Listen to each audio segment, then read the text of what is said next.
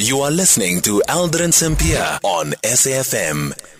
It is 18 minutes now before 4 o'clock. So yesterday, remember that we spoke to Roshan Lil-Ruthan, who is one of the spokespeople for the Water Crisis Committee in Verulam about their concerns. So today we hear from the eThekwini Municipality about how they are planning to deal with these ongoing water challenges in Verulam. And we now speak to Ednick Msweli, who is the head of the eThekwini Water and Sanitation Unit.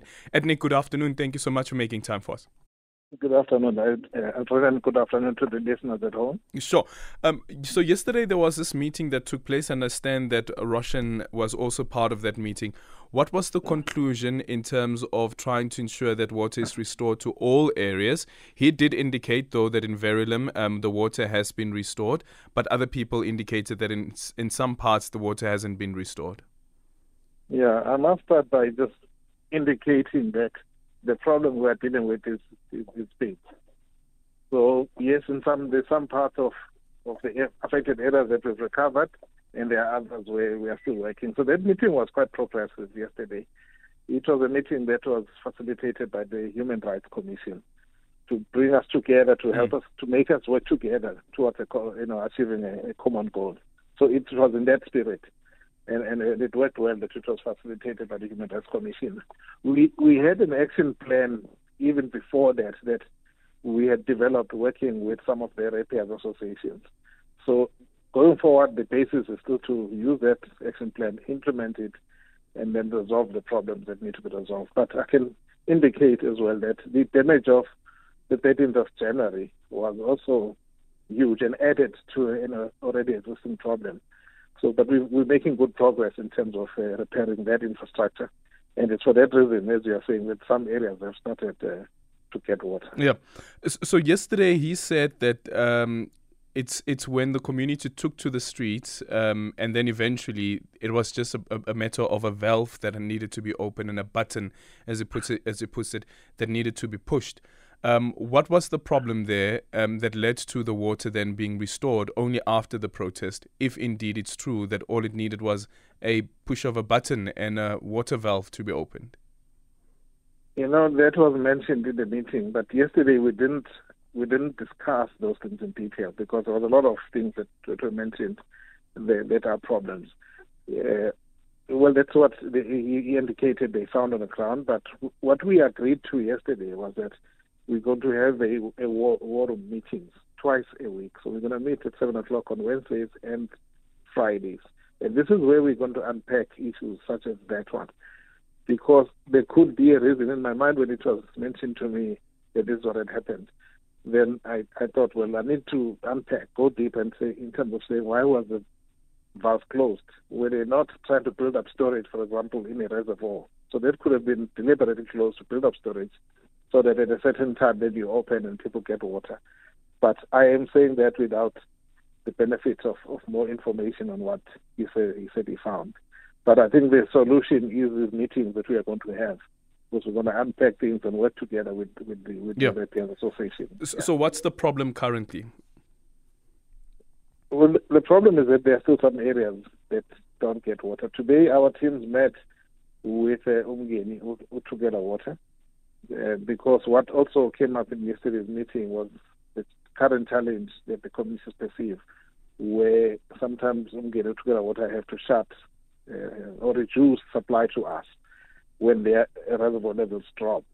So today what we then did is we went and just swapped the reservoirs around at Water, and that's part of the test that we're doing, to say if you supply from a different reservoir, do you still need to do that shutting, and that throttling that Water we're doing? So that has been done today. So the switchover is done. So tomorrow we'll monitor that. But I do want to use the platform right now to indicate part of the plan is to then what I would call pressurizing the pipeline. This is called the northern pipeline. So we need that to have water so that you can then find if indeed there's a leak somewhere, then you'll be able to see the leak. So from about 8 o'clock tomorrow morning, we will be closing inlets to the reservoirs. So I do want the community to understand what we're saying. We're not closing outlets, so we're not saying they're going to run out of water. But water won't be going into the reservoirs because we want as much of the water to stay in the pipe so that we can see where the leak is. It's just a test we're going to do tomorrow. So we are appealing for support there. And people must not go and store water because we are not shutting the outlets. It's just the inlets. Yeah. How long is going to take for all of these pipes to have fully restored high pressurized water? If we shut the inlets tomorrow morning, because we're hoping to use the day for the exercise. So maybe by the evening we would have checked if there's any leak that we can see. And then hopefully if we find this big leak that's draining the system, so that's all we're trying to do. Then immediately, as soon as we find it, we'll reopen the inlets. So you can't find the leak? Yeah, there's a leak somewhere. We're suspecting there's a major leak somewhere, or a major valve, perhaps a scour valve, that we haven't found where we think we are losing water. So somewhere we're losing water, because there is enough water coming from Umgeni to get water. Yeah. But it's not reaching people. And ever since these last 3 weeks, we are trying to locate where that is. And this is part of the exercise we're planning to do tomorrow, to say, okay, let's stop sending water to the reservoirs. Let all of it stay in the pipe. And then we have enough water in the pipe to locate the leak. So budget is not a problem?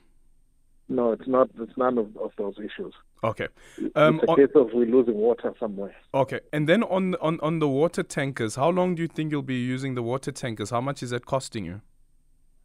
It's quite costly. At the current rate, because we hire around 105, 110 water tankers because of this crisis. So that costs about 11 million rand a month. 11 million a month? Yeah, to hire that number of water tankers. But as we recover areas, we would off hire. So really we're all hoping that we can resolve the problem as quickly as possible. Because once we resolve it, then we off hire all those water tankers. Yeah. Do you think there's a possibility? On top of that, the city is buying 100 new water tankers. Yeah. Do you think there's a possibility of sabotage at all? It will be hard to say that until we get to what the problem is. Depends when you get to it, what you see. So if we get to a scour valve and we think somebody did something, then maybe we might that might be an issue, but not at this stage. Yeah. Not where we have found the actual problem. Okay. Thank you so much. That is Ednick Msweli, who is the head of the eThekwini Water and Sanitation Unit.